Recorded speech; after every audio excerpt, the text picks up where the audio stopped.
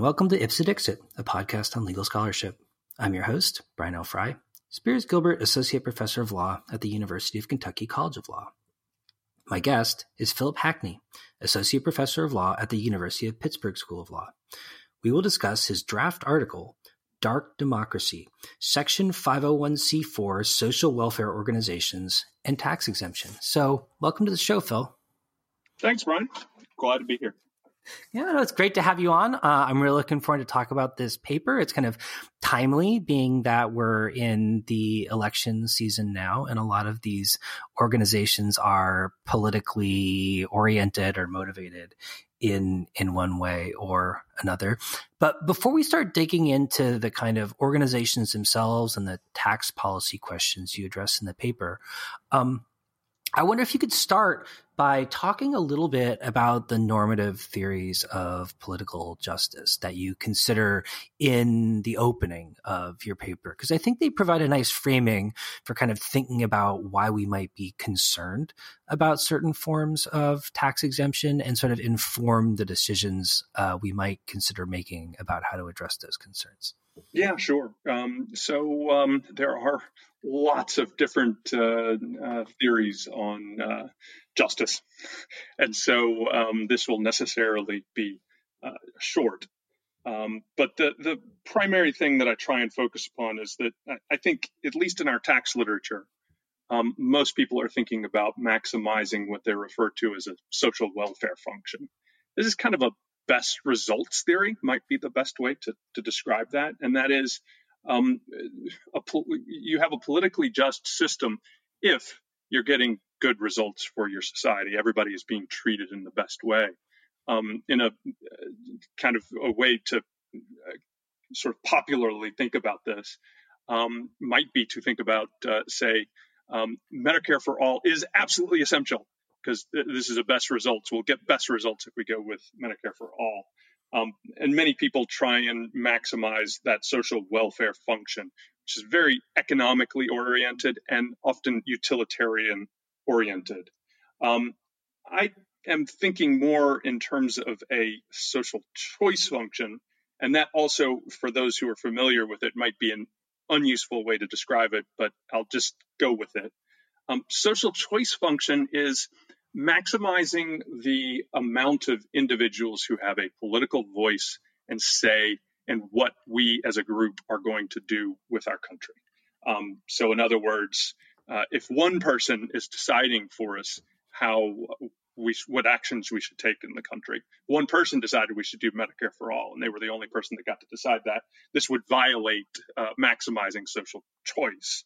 But if everyone gets to decide what we're going to do, everyone gets a vote as to whether we do Medicare for all or not, now we would be maximizing social choice.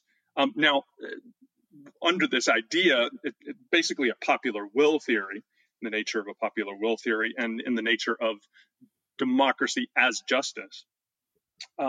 If we, as a group, decided that Medicare for all was not what we wanted, even though there are many people who might think that's the best results, I would argue that, in fact, that was just in making that choice, even if it did not accord with some of the group's thoughts regarding that. I've talked on probably a little bit more than I should, but if you have a question regarding that, if you think I've explained enough in terms of where you're going, let me know. Yeah, well, I mean, do you think it would be fair to talk about the distinction that you're drawing as sort of being a distinction between one that values outcomes versus one that values process, and that we might think about some of these problems differently depending on, sort of what we think is the most important value within a democratic system? Yes, absolutely. It's outcomes versus process primarily. Although there are some aspects about the process that must be present in any democratic order, that if we don't have those particular things, we have a problem. And, you can see that today with states that work to eliminate the right to vote to certain individuals.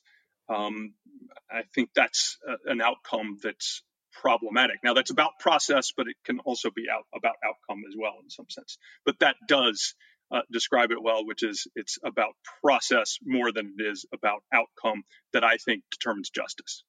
Right. So then justice is really tied to the ability of everyone to participate equally in the decision-making process and have like input into what we collectively do. Is that right? Yes, absolutely. And it's painful for me right now, where I feel that the country as a whole is being led by someone who I couldn't disagree with more. So it's a painful kind of conception of justice, though I would argue that some aspects of the current administration go contrary to politics as justice. Okay, so yeah, so in your paper you suggest that we might have concerns about certain kinds of tax exempt organizations, especially to the extent that we accept the kind of process-oriented theory of justice you're talking about here. But before we talk about what the problems might be, I wonder if you could help listeners who might not be that familiar with the structure of tax-exempt organizations, like understand what some of these organizations are. In particular, 501c4s. Like, what exactly is a 501c4? Yeah, so I think I'll go even back a bit more. So we have for-profit organizations, and most people are very familiar with them and deal with them every day. We have government, and then we have nonprofit entities. And most people deal with nonprofit entities on a regular basis too, their church or their school, hospital. And nonprofit entities don't have any owners.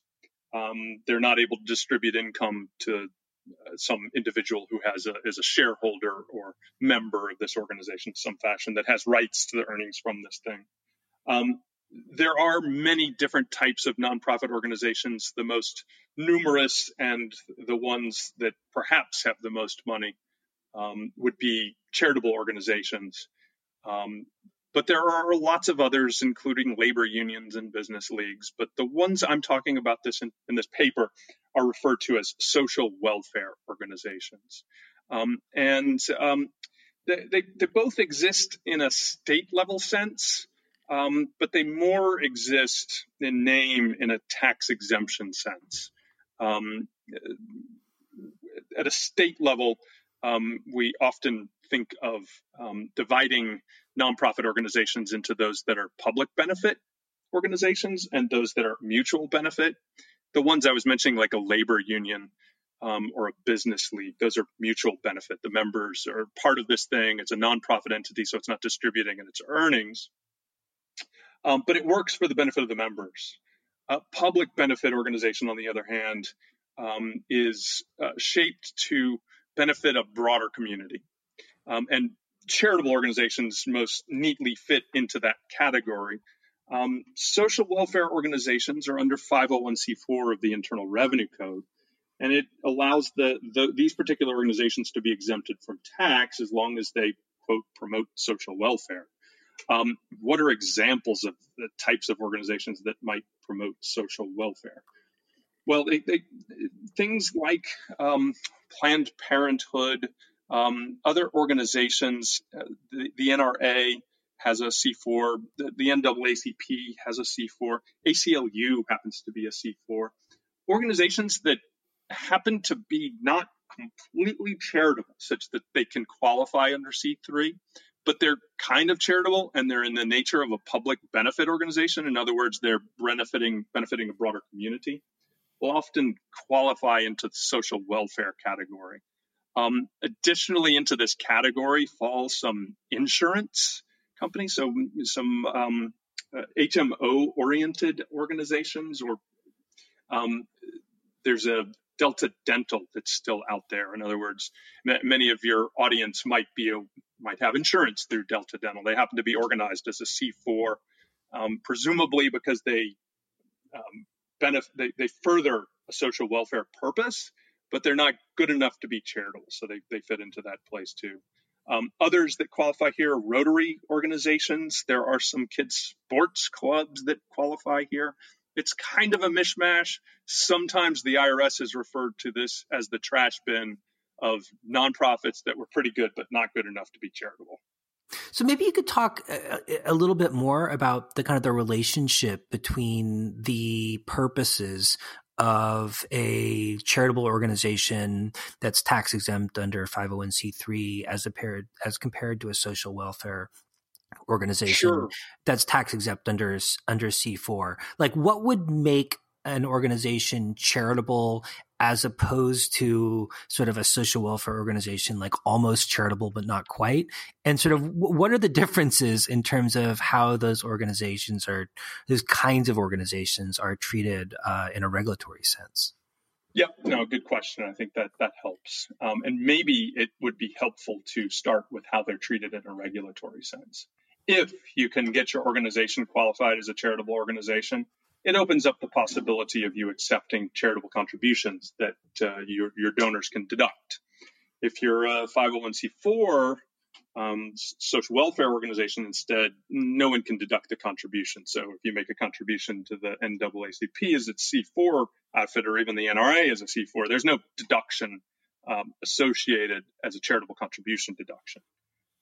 Additionally, 501c3 organizations might be able to issue tax-free bonds, which is another benefit to it. And there's many other benefits that sort of come with being a C3. Private foundations are more likely to make donations, make grants to you if you're a C3 as opposed to a C4. But you're still nonprofit if you're C4, and you're still tax exempt if you're C4. So the benefit of being a C4, even if you can't be a C3, is any income that you earn that's associated with fulfilling your purpose. NRA collects members' dues and maybe has profit associated with them. You don't have to pay tax on that. Additionally, if you maintain some sort of endowment, you've got a $100 million endowment and it's earning a return, you don't have to pay tax on that either. So there's some real benefits to it. Why do some organizations get that greater benefit? It might be a way of thinking through this question.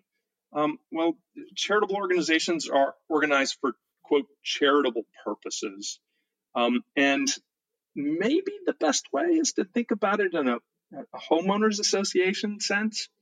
Homeowners associations that are open to the public, that allow parking, maybe allow you to, swim in the pool, even if you're not a member, don't provide anything particularly to the members of the homeowners association, but are generally operated in this very sort of public sense. They're not good enough to be a C3 charitable organization because they're not doing anything that really promotes charitable purposes in some sense. But they're kind of promoting this conception of social welfare that the IRS at least has accepted as a legitimate social welfare purpose. One real challenge here is that theoretically, if you look in the regulations defining what a charitable purpose is, it includes the promotion of social welfare. So there's kind of some incoherency there. But basically, I think what's driven the choice between the two is an organization that you're like, oh, that's pretty good, but it's just not good enough. I mean, that's why I use those terms. So some things that get kicked out of charitable nature, like the NRA, the NAACP made a choice that they were better served in C4, is that C3s are prohibited from intervening in an election. C3s have significant limitations on their ability to lobby. C4s don't. C4s can intervene in an election. They just can't have that as their primary purpose. C4s can lobby. They can lobby as much as they want effectively. Does that give you enough? I mean, yeah.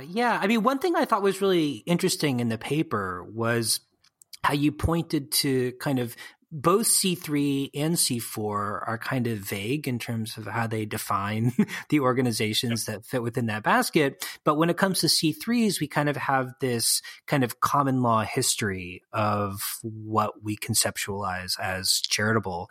And it doesn't seem like that we have that kind of external or sort of social context for understanding C4s. Like, why is that? Where did C4 come from? And sort of how was it initially conceptualized? And like, how did we get where we are today? I think that's a great question. I think it has to do partly with why C4 is such a mishmash and a problem definitionally and a problem regulatorily. C3 law that has been pulled into the tax code is really anchored in charitable trust law.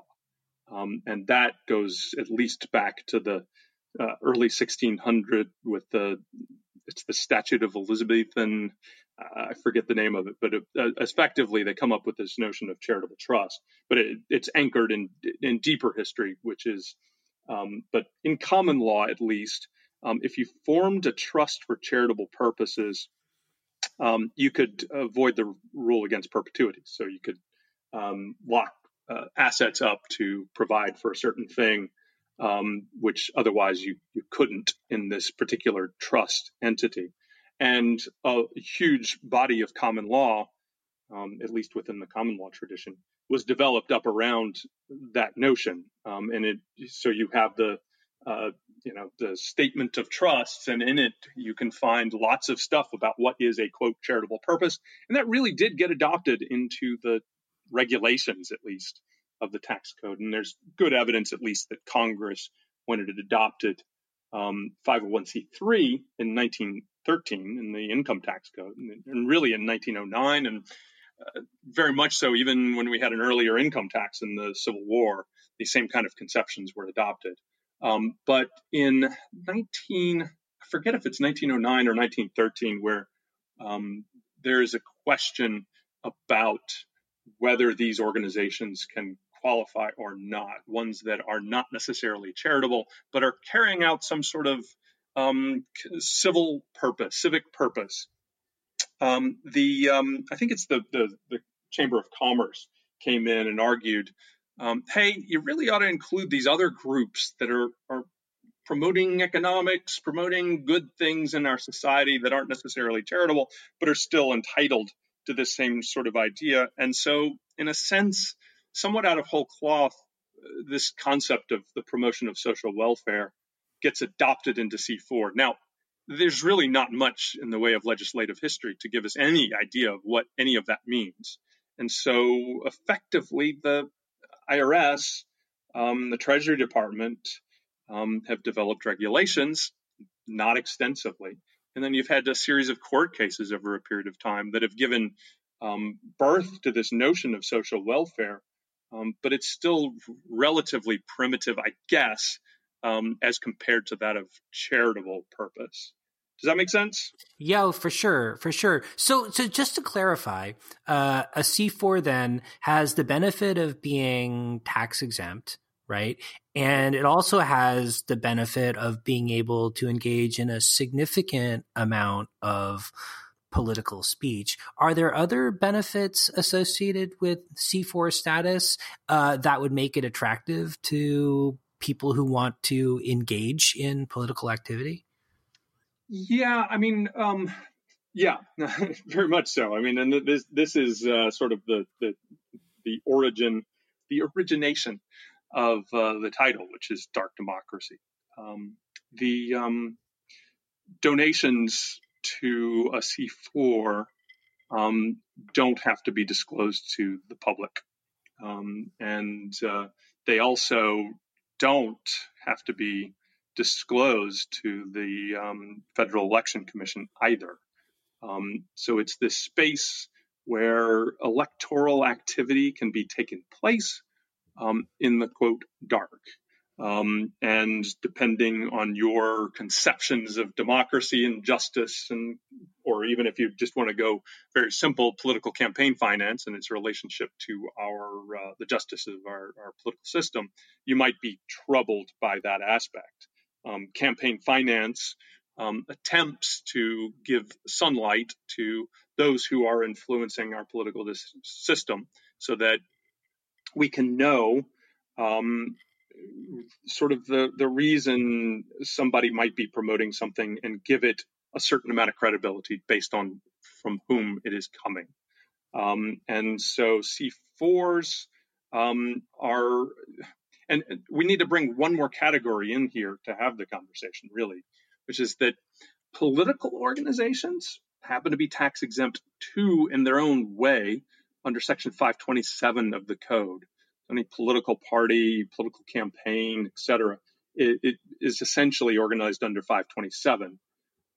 Some of those 527s happen to have disclosure obligations under 527 of the code. Others have their obligation under the campaign finance. It's a really complex system and hard to understand unless you understand both tax and campaign finance very well. But C4s skirt outside that 527 system that got established a number of years back and don't have to disclose their donors. C6s don't have to disclose their donors either. But again, this is where we get the dark democracy kind of conception, because they're able to influence our politics without us being aware of who is the person that's encouraging them to take a particular position. So I understand that C4s are pretty popular with at least certain classes of people and organizations engaging in political speech. And like, ironically, the Citizens United, that was the subject of the kind of notorious Supreme Court case, was actually a C4 organization. Yep. What kind of quantities of money are we talking about here? Like, how many organizations are formed in this way, and what kinds of expenditures, to the best that we know, I guess, are they making? Yeah, I mean, actually, a C4, as far as it goes, in 2016, there were about 80,000 of these organizations registered in that range. And as an aggregate, they earned about $86 billion in revenue. And if I throw these numbers out within a tax audience,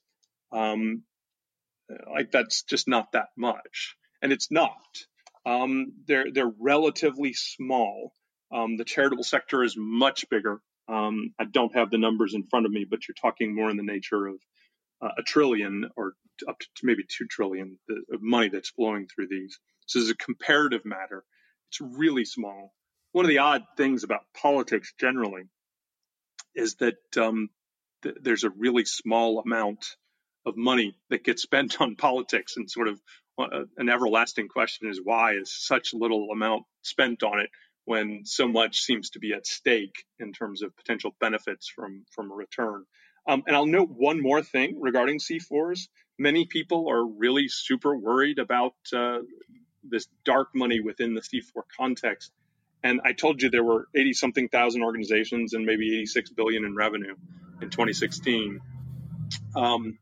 But only about 12% of the C4 population seems to be associated with this, quote, dark money group. It seems to be growing from evidence we can see, but as of yet, it's not a huge mass of money that's happening in this space. Mm.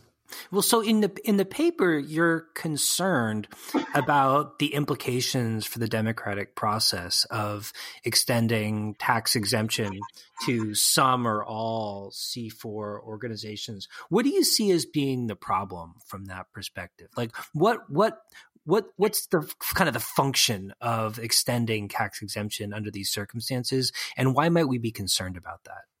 Yep. So I think this brings us back to sort of this notion of democracy as justice.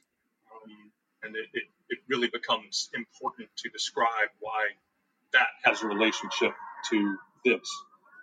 So in my conception of democracy as justice, I think it's important that the state doesn't work to essentially increase the voice of some individuals and decrease those of others in our political decision making. And I've written about this before, but in sort of my labor union paper and a paper on business leagues. This one presents a more difficult challenge for me because in the business league case and the labor union case, I could say those organizations are primarily interest groups, and the money is benefiting them pretty closely aligned with sort of their sort of political interests. In the social welfare case, it's a smaller group that are engaged in strict interest group political activity, and another group that's engaged in just sort of carrying out certain political activities in a private sense. So coming back to this question, though, if we're going to try and maximize political voice, and so if we just for the moment move and just think about those organizations that are influencing our democracy, the dark democracy groups, we give tax exemption to groups and arbitrary is not really the way to say it, but in a sense it is. It's an arbitrary process whereby those individuals who are aware of the ability to get tax exemption and organize themselves in this way, those individuals that have the money and the capacity to use these institutions are the ones who have the access to this benefit. In effect, through the tax code, even though we seem to have designed a neutral means of giving out this benefit, anybody who wants it can get it.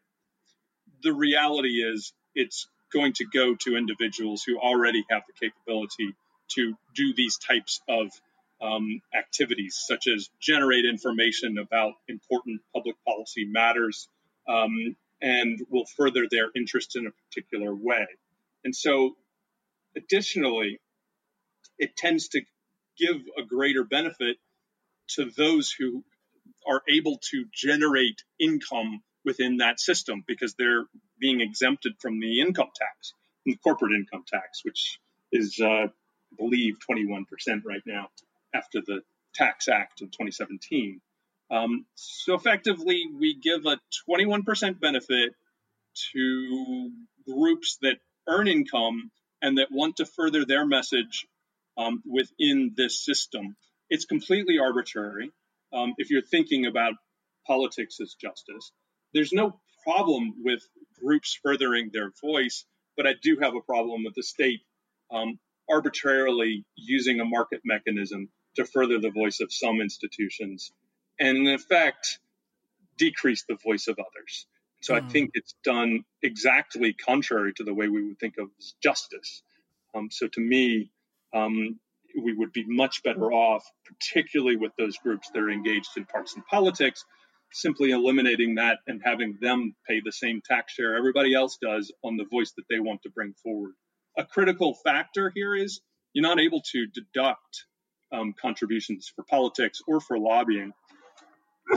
The C4 effectively gives people the ability to put appreciated assets into a C4, use that for carrying out their political activity, and effectively get a deduction through that system.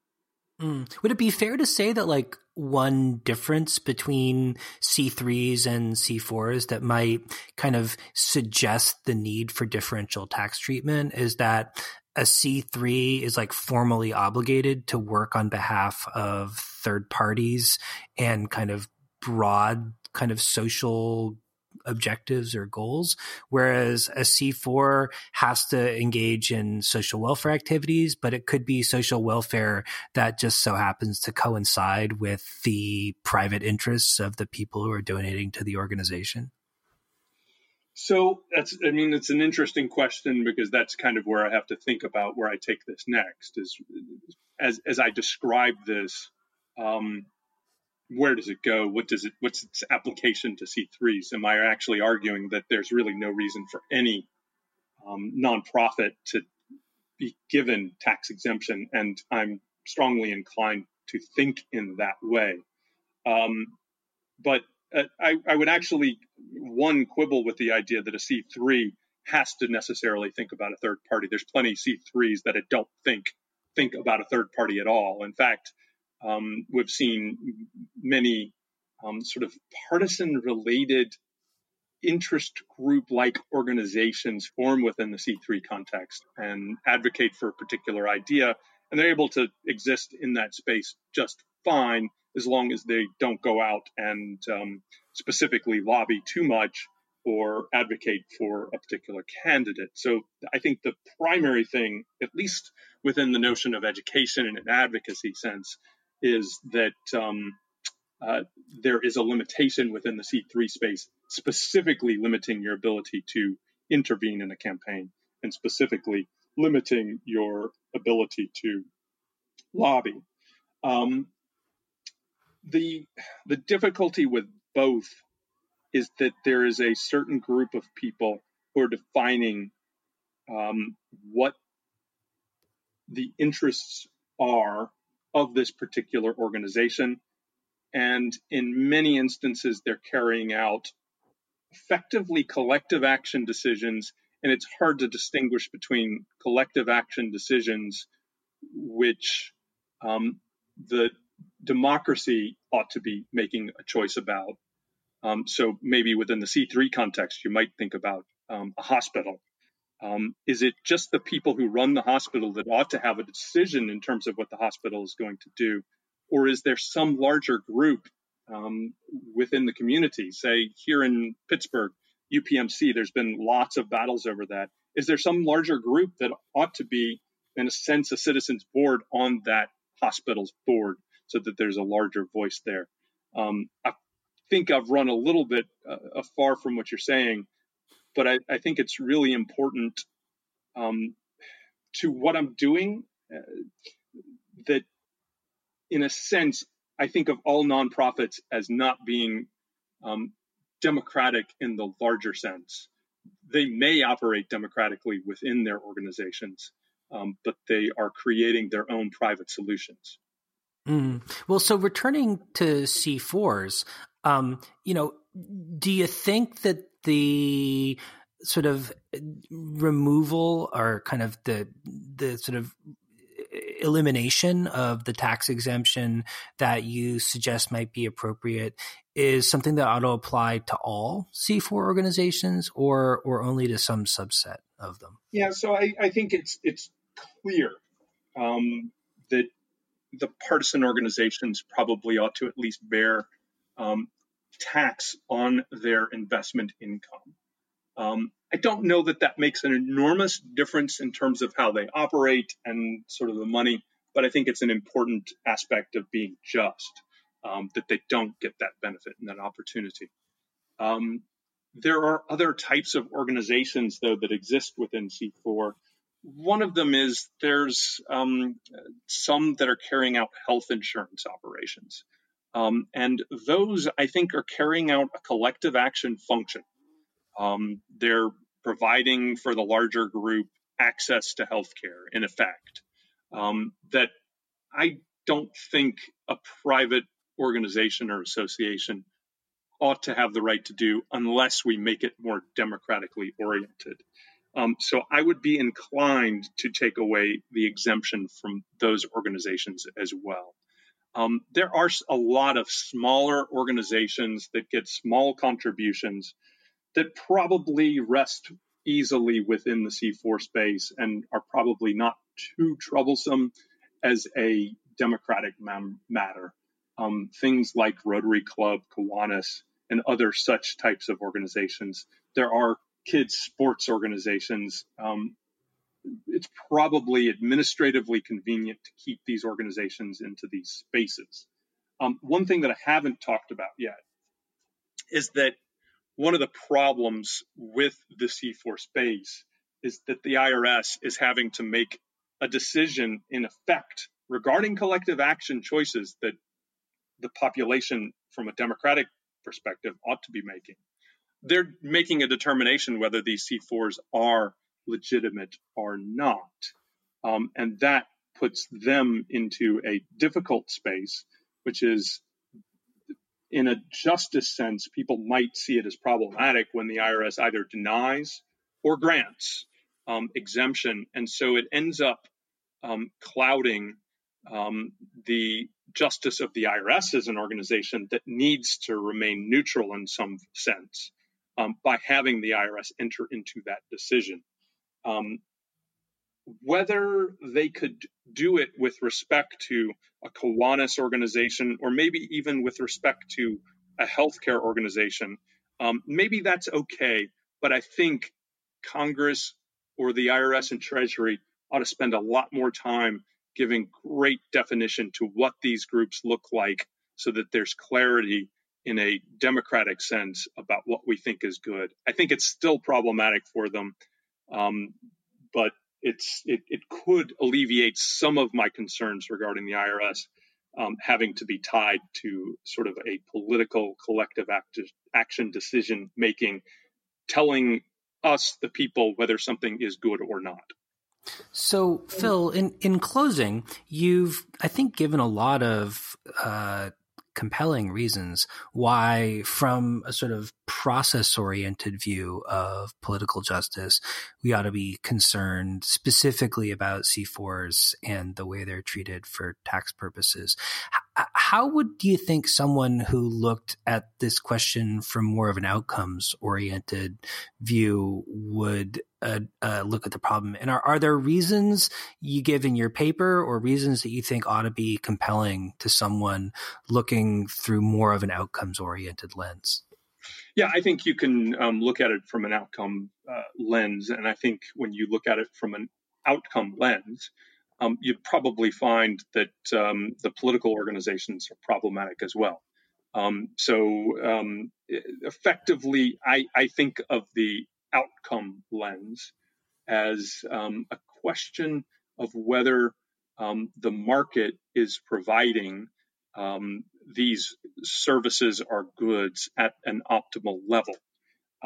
And simply allowing every organization that wants to promote, quote, social welfare and leaving that highly undefined leads to organizations that already have the capacity to provide those services and probably are already providing those services into the market a greater voice. And in effect, you end up with an inefficient system of interest groups operating. You're, in a sense, reinforcing, if you will, the already skewed political spectrum. So organizations that are getting a lot of money to further a particular position, maybe the NRA, although the NRA is having its own challenges now, but any other type of major group that has a major industry behind it can put money into that thing already and will do that. And so I think from an outcomes perspective, you should come to the same conclusion that I do regarding the political organizations, that there's no real reason to give them tax exemption in the first place because it skews efficiency, if you will. We might be able to find that there is reason to provide health care in a tax-exempt sense. And in fact, Congress in the Affordable Care Act moved to do that and created the 501c29s. What was nice in that effort of Obamacare was that there were great definitions as to what one of these organizations would be, defining the amount of money that could be going to administrative costs and what type of insurance this should look like. And so as a political matter, we as a country have very much decided what this organization should look like.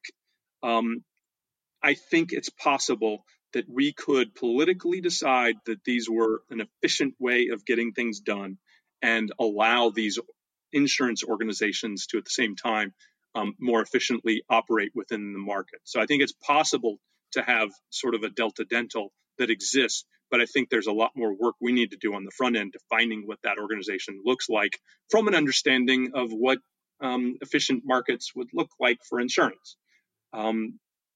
With respect to the sort of other groups, those clubs and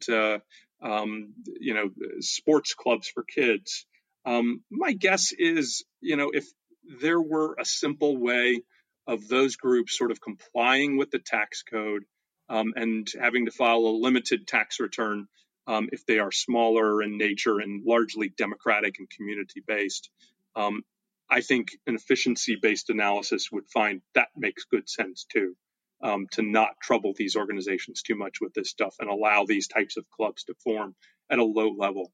Once they start getting large, though, now you start getting into different issues. Does that make sense? Oh, yeah, for sure. Well, Phil, thanks so much. This has been really illuminating.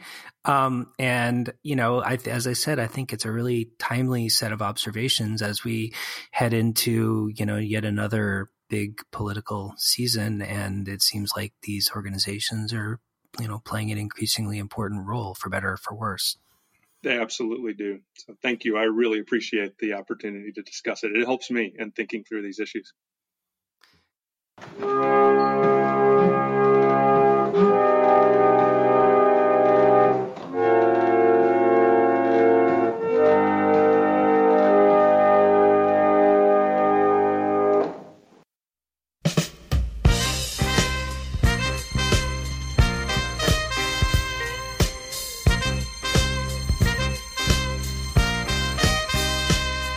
Can our government be competent?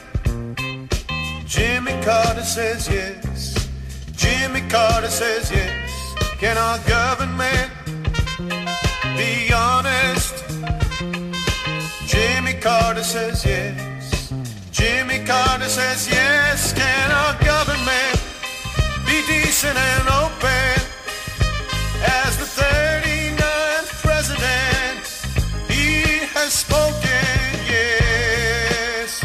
Jimmy Carter says yes. As your president, I, Jimmy Carter, know it is possible to run a government efficiently without sin or any corruption. I will do my level best to run the government decently without any statement of eruption. Errors and wrongdoings I will reveal to the public. For corruption while I'm in office, I'll not bargain. I'll stand tall like Old Glory, faithful to the Republic. Security will prevail, as sure as I'm the president. President Jimmy Carter. Can our government be competent? Jimmy Carter says yes. Jimmy Carter says yes. Can our government be honest? Jimmy Carter says yes. Jimmy Carter says yes. Can our government be decent and open as the 39th president? He has spoken, yes. Jimmy Carter says yes. Jimmy Carter, our 39th